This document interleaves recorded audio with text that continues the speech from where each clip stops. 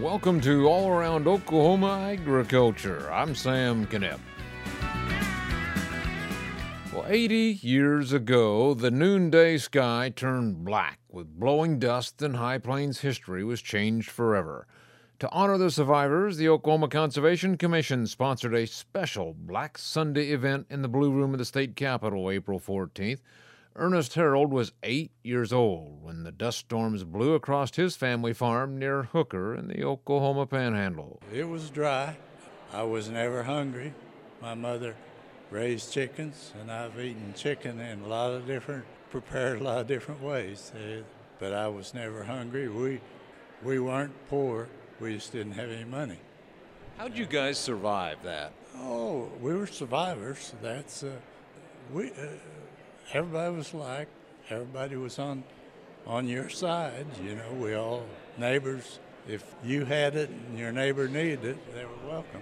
There's kind of this saying that's been going around now by some folks who blame the Dust Bowl on you guys, on the farmers. Do you agree with that? The farmers were doing the best they could. It was dry. Farming methods were different, and bare ground that is dry will blow. It's almost that simple. Technology and practices are so different now. So what would you tell others? Words of advice maybe, because we're going through a dry period now. Hang tough. Make good decisions. Make conservative decisions. And the technology we have hopefully will bring us through. That's Ernest Harold, Hooker, Oklahoma. Another one of the Black Sunday survivors was Betty Ann Lamb. She was living on the family farm in Beckham County. I don't remember too much except that big cloud was coming and we were on the highway in our car. And closer we got to it, we decided we needed to go home. So we turned around there on the highway and started home. And by the time we didn't make it home till the cloud got there. But we noticed our neighbors going to the cellar, so we just pulled in and went to the cellar with them. You were what, 10 years old? Yes, 10 years old. And how'd you survive that time? I didn't really think too much about it. Of course, I know my parents and all the people that were older than I was were really worried and concerned, and it was a big problem.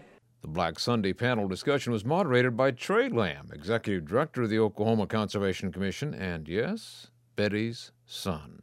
Right, it was sort of a part of from my very beginning. My grandmother was still in Sayre, so I can remember many Easters and summers spending time in Sayre. So learning about conservation and the Dust Bowl has always been a part of me. And then my dad farmed in the Washita River bottom, so we were a part of all the flooding that happened in the 40s and 50s. So I kind of I'm double bred to conservation, I guess you might say. You still farm today? Right. We still have our farming ranch there in Pauls Valley, still farm along the river bottom there. There seems to be a bit of a myth, and it was brought up here a little bit this morning, but that it was the farmers' fault. It was all their fault that we had that Dust Bowl.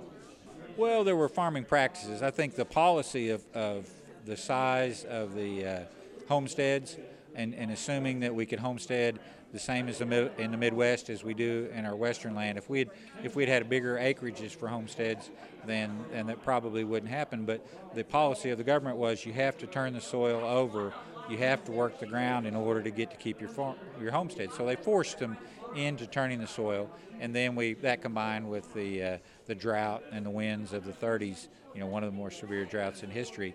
Those combinations caused the Dust Bowl. And it should be noted, it is still dry across western Oklahoma, 1930s kind of dry. But we don't have any Black Sunday events today, and that's because of modern technology. We're out of time for this edition of All Around Oklahoma Agriculture. I'm Sam Knipp. Make it a great day.